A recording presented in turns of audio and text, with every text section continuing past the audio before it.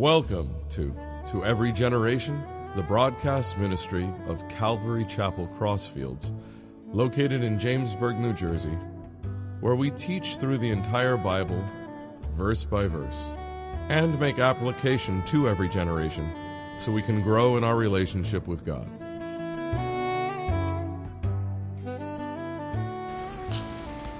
This morning we're going to be in Romans chapter 12, only 2 verses. The last time the message was titled A Lesson from Arboriculture. If you find that fascinating and you weren't here, definitely get it for free on the website. We have a video of it. Today the message is titled Body and Mind, and we're only going to cover 2 verses.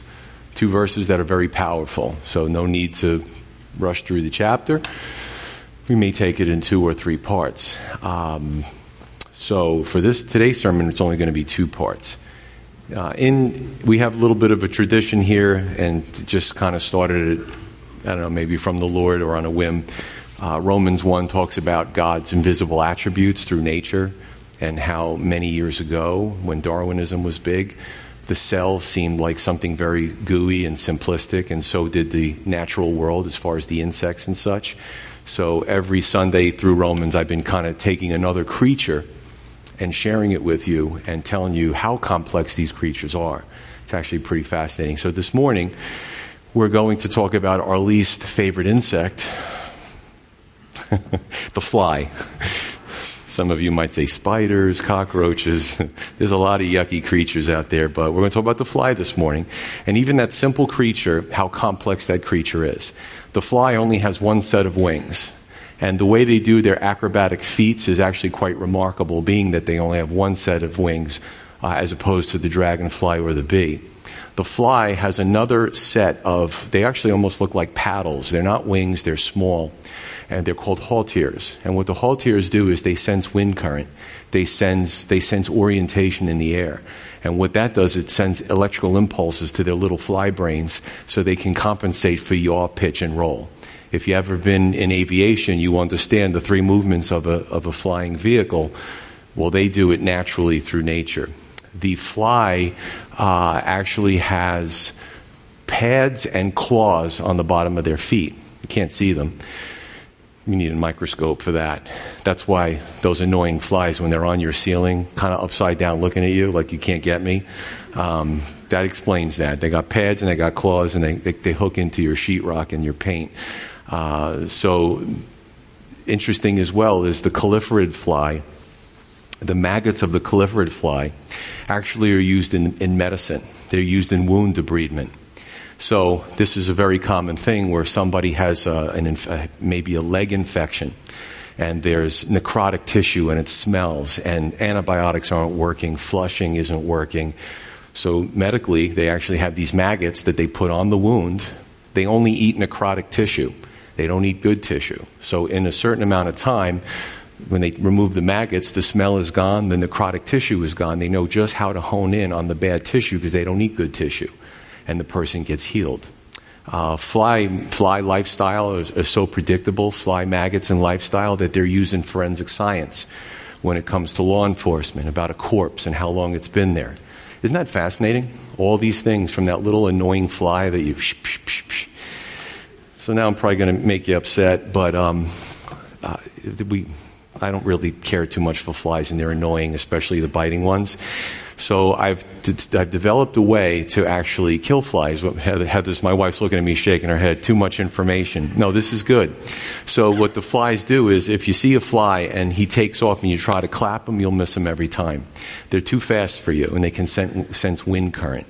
So I've developed a technique where I get my hands within 6 inches of the fly and I clap. It's counterintuitive before he takes off, and he flies right into my hand and I kill him. A few weeks ago, I actually was very excited because there was 2 flies on my leg. And it's the first time in history I killed 2 flies with 1 clap. So, thank you. I'm a man of very many diverse but unnecessary talents. You know, I'm not Mr. Miyagi. I can't get them with chopsticks, but this is how I've learned to do things in life. Anyway, that being said, we're going to jump into the scripture. So jumping in, Romans 12, starting with verse 1, Paul says, I beseech you, speaking of brothers and sisters in Rome, the Roman church, I beseech you, therefore, brethren, by the mercies of God, that you present your bodies a living sacrifice, wholly acceptable to God, which is your reasonable service. So one attitude is godly living, responsibilities toward God with respect to the human body, to our bodies. And this is an interesting thing. I did a study a while back, about the body, the brain, the Bible, and you. And basically, your brain is a really neat supercomputer that controls your central nervous system. But even the experts in the field agree that there is a dichotomy or separation between the non-physical mind and the brain. And they've done all these studies on touching parts of the brain, and they found that there's the mind part of us is literally autonomous from the supercomputer. But the mind tells the brain what to do.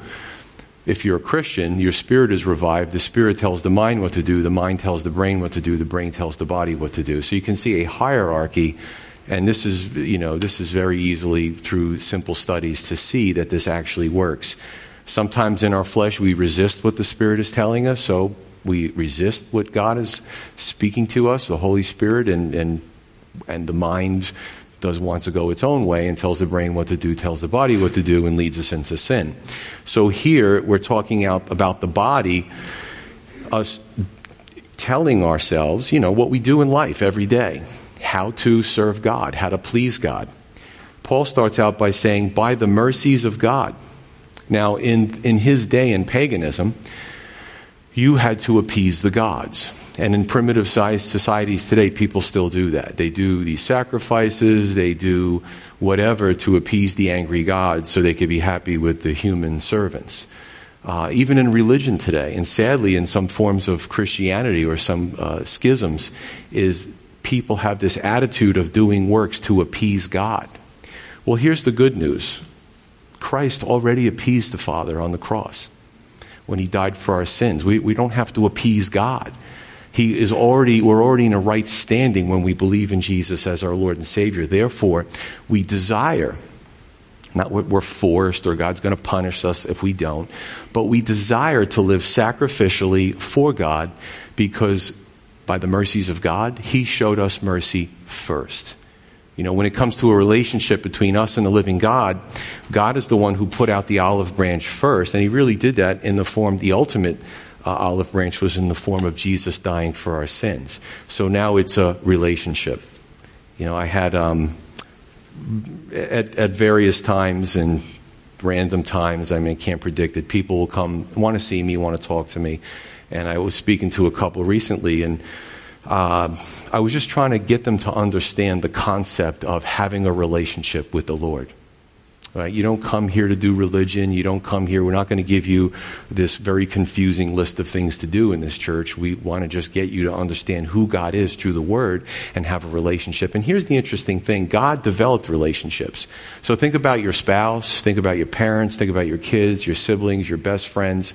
Those cool relationships, those tight bonds. God is the progenitor. He's the creator of a relationship. So why would he want anything less from us? It's logical. It makes sense. This is who we serve. But what is a living sacrifice? And we read this and we're not really sure at first glance. But as we start to do some study, we find that back in the Old Testament, they did do expiation, propitiation. They used an animal and they used a sacrifice for their sins, right? This was the old covenant, the old system. So in a sense, it was a living sacrifice. The priest also, the Old Testament priests had a certain time frame that they had to serve if they were from the line of the priests. So in a sense, the priests were a living sacrifice. While other people were becoming farmers and business owners and such, the priests, their job was to serve God and to serve God only. So in a sense, they were a living sacrifice. However, Jesus was the ultimate living sacrifice. When Jesus went to the cross, he was perfectly alive. He took on the sins, our sins, right? The sins of the people, the sins of the whole world. He was alive during that. He died after making that sacrifice for our sins. So he's a living sacrifice. But the question is, what does it mean to us? So we get all that. Pastor, I get it. The Bible says it, Old Testament, New Testament. But what is it to live a sacrificial life today? Well, the answer is that we want to, when we become Christians, we want to live less for self and more for God. So, when I was a young man in my 20s, all I could think about was, I'm going to school, I'm graduating, this is my job, like it was all about me. But when I became a Christian, I thought, well, now there's somebody else in my life, and it's God. How can I please Him? What does He want me to do? I gave a little bit of my testimony at the men's retreat yesterday on Saturday. And to make the decision, every Christian needs to make this decision. What are my gifts? What has God given me? How can I please Him? How can I serve Him? How can I have a relationship with Him? Now, if you listen a lot to the TV preachers and the prosperity gospel, this is a foreign concept to you. However, it is the truth. In the prosperity system, God serves you. You rub the side of the bottle and the genie comes out and you say, God, I want this. God, I want that. Now go back into the bottle until the next time I need you. And that's kind of disrespectful analogy, but that's really what you're doing. You listen to these preachers. God wants to give you this. God wants to give you that. God wants to constantly pestering God for things that you want. Where the truth is, we should be asking Him, what does He want? Like, what happens when you have a one-way relationship? Eventually it falls apart. Estranged from your kids, divorce, like all these things happen in a one-way relationship. So we shouldn't have that one-way relationship with God. If anything, to my dying breath, I will preach relationship over religion. Now, what does this not mean? This is very important because the new believer will say, and they hear things from the pulpit, and I have to be very careful. Anyone from the pulpit has to be very careful not to lead someone in a direction that the Bible wasn't meant for them to go. What does it not mean? Well, you've seen some of I'd say it's on the fringe. I'm going to take a vow of poverty and celibacy. Well, I'm going to, every time I think a bad thought, and this is what religious people do. I'm going to take a whip and whip my back to get the thought out of my head. This stuff happens. I'm going to crawl on my knees for God and kiss the feet of statues. That's not what he's talking about. But it happens. It's almost as if we do these bizarre, extreme works, God's going to be more pleased with us. And that's not reflected in the Scripture. So we ask ourselves, my life in general, when I wasn't a Christian, I can look back and say, yeah, my life was all about me. But now that I am a believer, a year, 5 years, 10 years, do people see me and do they see that God is a part of my life? Do people see, even without me talking, that my actions and what I do in life and how things have changed, that I am a child of the living God? And is that something that's attractive to those that I know that are unsaved? Right? Have I given my life to be concerned about God, what God wants from me, or just what I want from Him? My eternal wish list every time I go to prayer. I want this, I want that, I want... It's almost like Santa's list. Every time you pray, it's all the things that we want. No. It's a relationship, and it goes both ways. He speaks about being holy, acceptable to God, which is your reasonable service. Acceptable to God and holy. So in the old days, whether it was the priest ministering or the animal that we spoke about, the sacrifice had to be perfect and without blemish, because the religious system was supposed to give God their best. And we need to ask ourselves that question. Am I giving God my best? Or am I giving God part of my life when everything else that I want to do is done? That's not sacrificial. That's giving Him the table scraps. Hard questions, right? But every person has to ask themselves these questions. He speaks about reasonable service.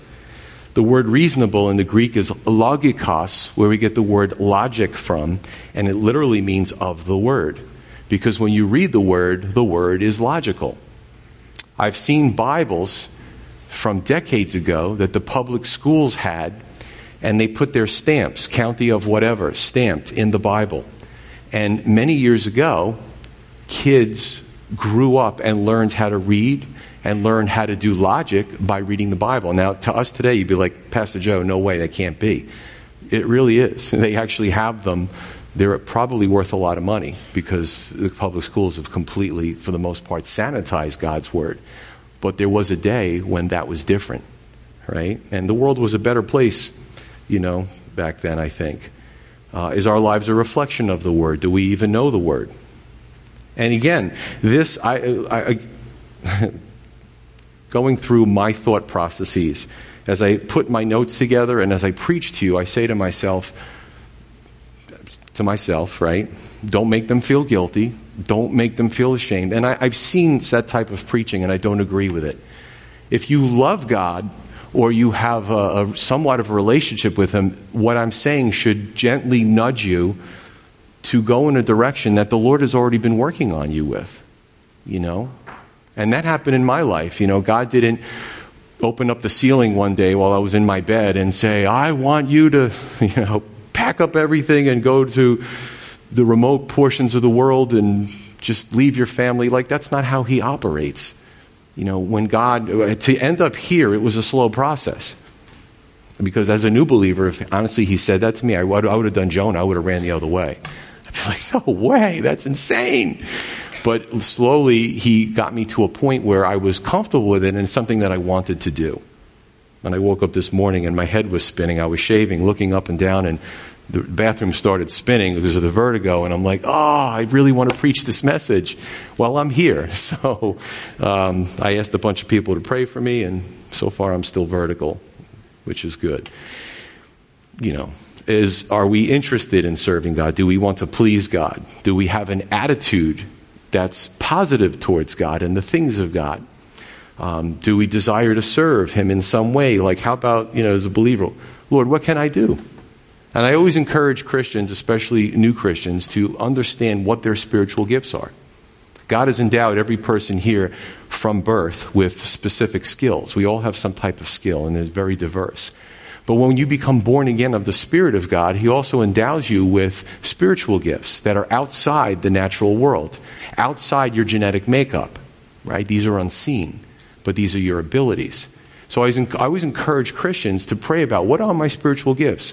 What am I good at in the spiritual world, and how can I use that to further the work of God, supporting the work of God?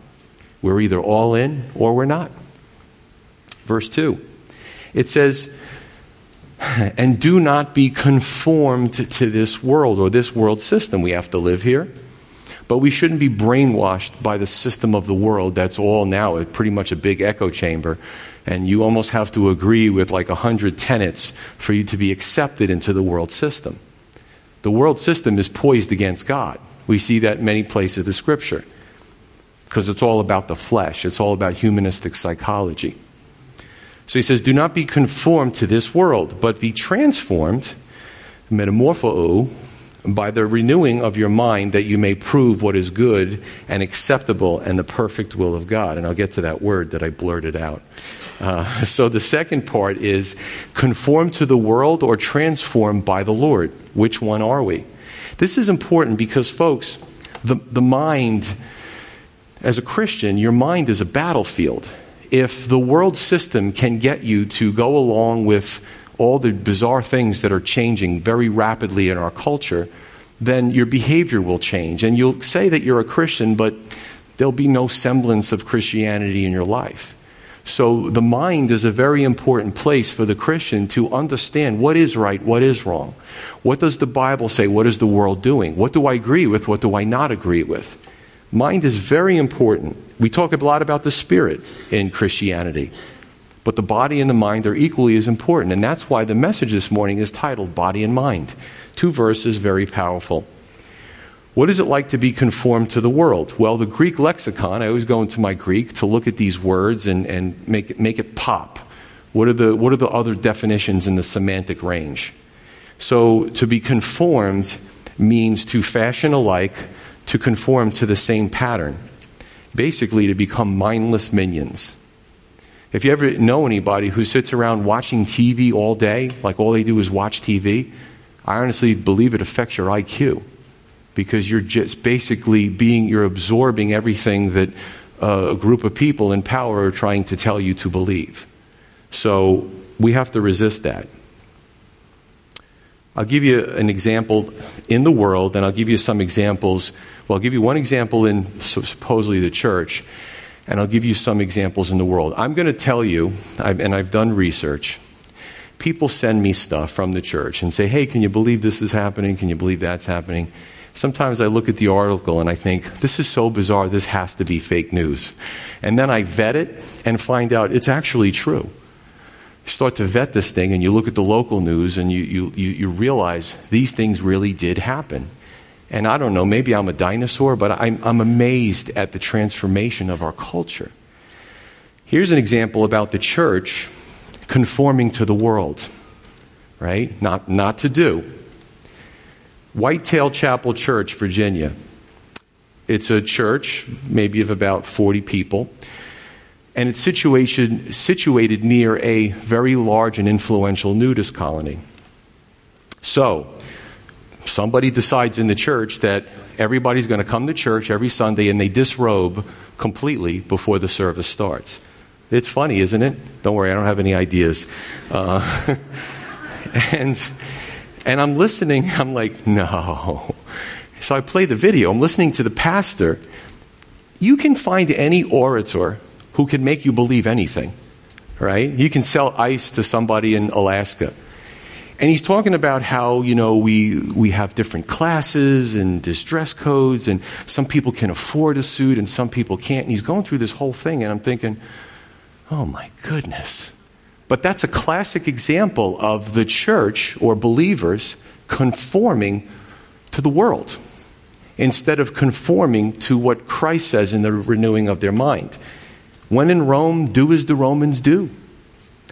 And I've heard this, and there's a huge mistake when people, and they say this, and I'm not going to, if you said this to me, I'm not going to make a big deal about it, but sometimes we have to measure our words. How many times have you heard the phrase, because I've heard it a lot, well, Jesus hung out with prostitutes, thieves, and drunkards.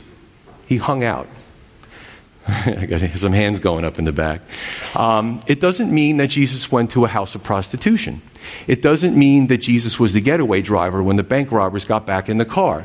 It doesn't mean that when a bunch of people were smoking weed and drinking around the campfire that they passed it around to him. Although some people will tell you that.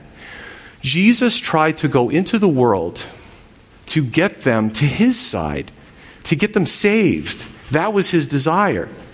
But people will justify their behavior and almost bring Jesus down like he was one of the guys. Jesus was the Son of God. He's the standard. Yeah, he loves sinners. But his desire is to get them all saved. So you got to be careful with some of these expressions. He sought out the lost sheep. Here's some examples of the world where people and businesses and government are perfectly fine with aberrant behavior. Again, I read the article and I'm like, there's got to be more to the story. I read it. It's been well established. I think it's about 8 months old by now. Planet Fitness, female rape survivor, objected to a biological man being allowed in the women's locker room. So this guy goes in, he's a full biological man. He goes into the women's, this happened. He goes in, he completely disrobes, and he sits there and he watches the women go in and out of the shower. Well, a bunch of women complained to Planet Fitness, and the one was the rape survivor, and she was very vocal about, this is ridiculous. Don't women have safe spaces? And they said to her, we'll cancel your membership. They took his side. I'm just like, I read this, and I'm like, this is weird. There's a school district in California. Once I say California, you can start to chuckle because a lot of stuff comes out of California. The Brea Olinda School District, this is public schools, teaching that sex between adult men and children is just a form of sexual orientation. It's just their preference. So basically now perverts have a voice. Perverts are justified. They're not shamed into changing. They're not charged for their aberrant behavior, abusive behavior, but we're going to teach this stuff. And when it got exposed, the school officials protested and said, no, this is, folks, and you might ask, why are you bringing this up in church? Because it's part and parcel, it's germane to what the scripture is saying here. There are some Christians, some that I know, and there's probably a sprinkling of them in every church, that believe everything the world says, that they think this is good, that they think this is normal. And they'll justify their reasons. And that type of Christian is like the proverbial frog in the boiling water. The frog is in hot water and it feels good at first. The heat is turned up. It feels like a sauna. The heat is turned up little by little, then it starts to boil. The frog is upside down, dead, because it was such a gradual change that they didn't see it. And this type of person is a very confused, if they are a believer at all, they're very confused because their life now starts to get a little confusing. And they're searching for answers because they're not being conformed. They're being conformed to the world, and they're not being transformed by what the Scripture says. You know, the Diagnostics and Statistical Manual of Mental Disorders, that is the Bible to the secular humanist psychiatry and psychological community. The DSM-5 is the one that's used today. They're coming out with a DSM-6. It's probably going to be out very soon. You know that every time a new DSM comes out, there's an argument. And I did research on this. There's a fight in the mental health community because some are saying, how could you take that out of there? That's a disorder. That's going to harm people. And the ones that are moving more progressive say, no, that's fine. Just like the school district. Sexual perversion it's just normal. So there, in the mental health community, I can tell you this for a fact, do some research, there are groups that oppose each other about the releasing about these new DSMs. So where do you find truth when people are constantly arguing about truth? Where you find it, folks, is the Scripture. Because the Bible's not politically correct. The Bible doesn't change because of people's feelings. The Bible is a constant. And when we start to follow it and we start to let it renew our minds, we understand in this chaotic world what is right and what is wrong. The church, the true church, the Bible-believing church, is up against the Goliath of the world. Hollywood, political class, academia, the sports culture, the pop culture, celebrity Christianity. So, how many people remember the song Hotel California by the Eagles? Raise your hand. Pretty much everybody. I got the lyrics in my head. As a kid, you hear the song over and over. No, it's not about Satanism. I'll tell you what it is about. From the Eagles themselves. They couldn't outright say what they were trying to say in their song because they would offend a lot of people and their bread and butter. As a lot of artists do, they say things cryptic or they use symbolism.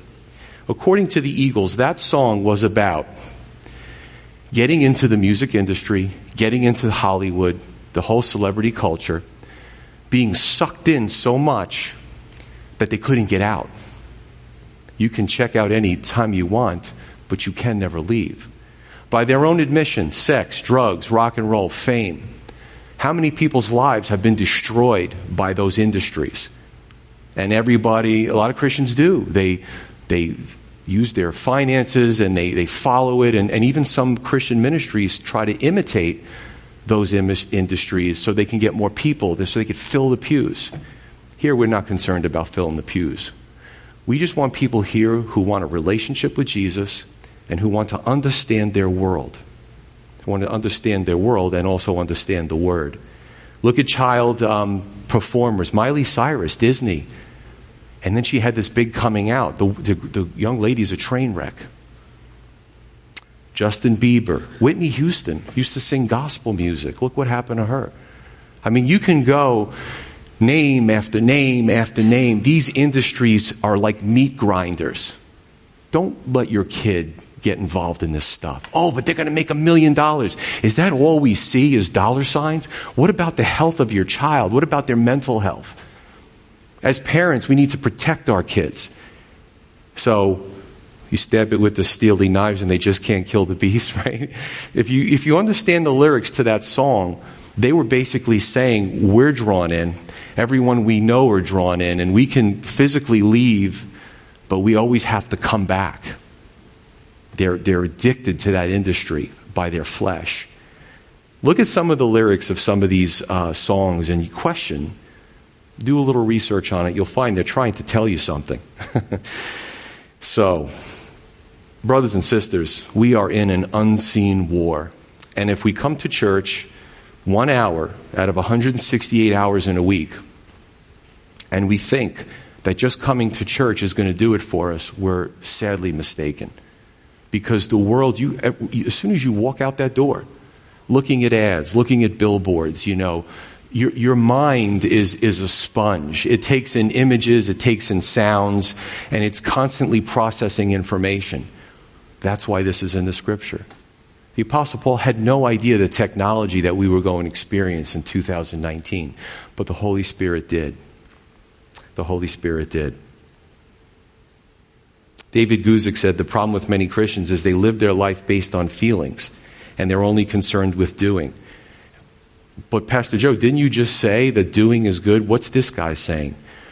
What I'm saying is, doing a rote religious ritual is not having a relationship with God. Sometimes people think to themselves, I got my kids, I got my siblings, I got my parents, I got my job, I'm going to get an education. Oh, and a relationship with God, where am I going to fit that in? So let me write a check. Let me attend Sunday service. Let me do something. But if you're not doing it with the heart for God, it's kind of useless. The renewing of our minds puts feelings also in perspective. I don't like what the preacher is saying right now. I'm uncomfortable with it. Is that your flesh? Or is that the reasoning part of you? How does it measure up with Scripture? And I've heard this. I'm going from church to church to church to find the church that suits my needs and my lifestyle. Is that what we're supposed to do? Or are we supposed to find the church where the Word is taught, and that's the standard, and we live up to that standard or do the best we can while we're on this side of eternity? The word transformed in the Greek is metamorphou, is where we get the word metamorphosis. Caterpillar to a butterfly. Once you're a butterfly, you don't want to go back to being a caterpillar, and you can't. And we have to make that step. Are our minds being renewed? Don't look back. Have we been transformed? Do we believe more of what we see on TV than what God's Word teaches us? Do we have discernment? Do we have discernment? When we watch the Christian preacher or the TV preacher, is what he's saying in line with what Scripture says? 1 John 4:1 says, test the spirits, because not all of them are from God. Test the spirits. It puts a Christian stamp on it. There's a cross somewhere. So that makes it legitimate? What are they saying? Do we know enough about the Word to be discerning? I'll go back to 2b. It says that you may prove what is good and acceptable and perfect will of God. You may prove what is good and acceptable and the perfect will of God. Yes, we can do that. Prayer and God's Word are the key to this. In John 14, did you know that Jesus says to his followers, to all those who read the Bible, John 14, Jesus says, do you love me? Then follow my word. So he takes all self-professed Christians and he divides them into two categories. And he says the one that does not love me. What Jesus is saying is my word is extremely important. Jesus was known as the Logos, or the Word. He was the Word of God. Everything he said out of his mouth, every word in the Gospels in red where he speaks has a meaning. He wants us to know things. But he says in John 14, because a lot of people say, oh, I just love Jesus. They're swooning over the thought of Jesus. But Jesus puts them to the test. Are you following my word? Do you even know my word? Because the ones that do love me truly. The ones that don't do really not love me, no matter what they say. And I would ask myself, what category am I in? Are we more in line with the world's philosophy? Because John tells us that if we love the world system, the love of the Father is not in us. Again, we can get very emotional as Christians. I love Jesus. I have a painting of Jesus. I wear a crucifix. Those things aren't bad. But that's not loving Jesus, right? If I love the world system, and that's where I'm swooning to, versus God, prayer, His Word, then what John says is that the love of the Father is not in me. It's nowhere to be found. Because we can't walk in two different directions at the same time, especially if they're opposite directions. Are we transformed in our thinking by the renewing of our mind so that we may know God better and that we have a true relationship with Him? That's the question that every Christian must ask themselves. Let's pray.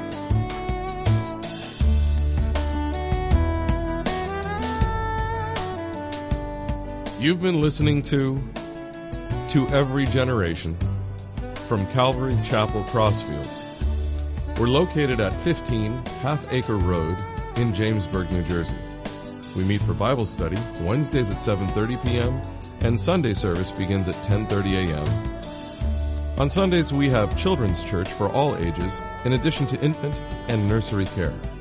You can find out more about the ministry here at Calvary Chapel Crossfields by going to cccrossfields.org. Thanks for listening, and may God bless you.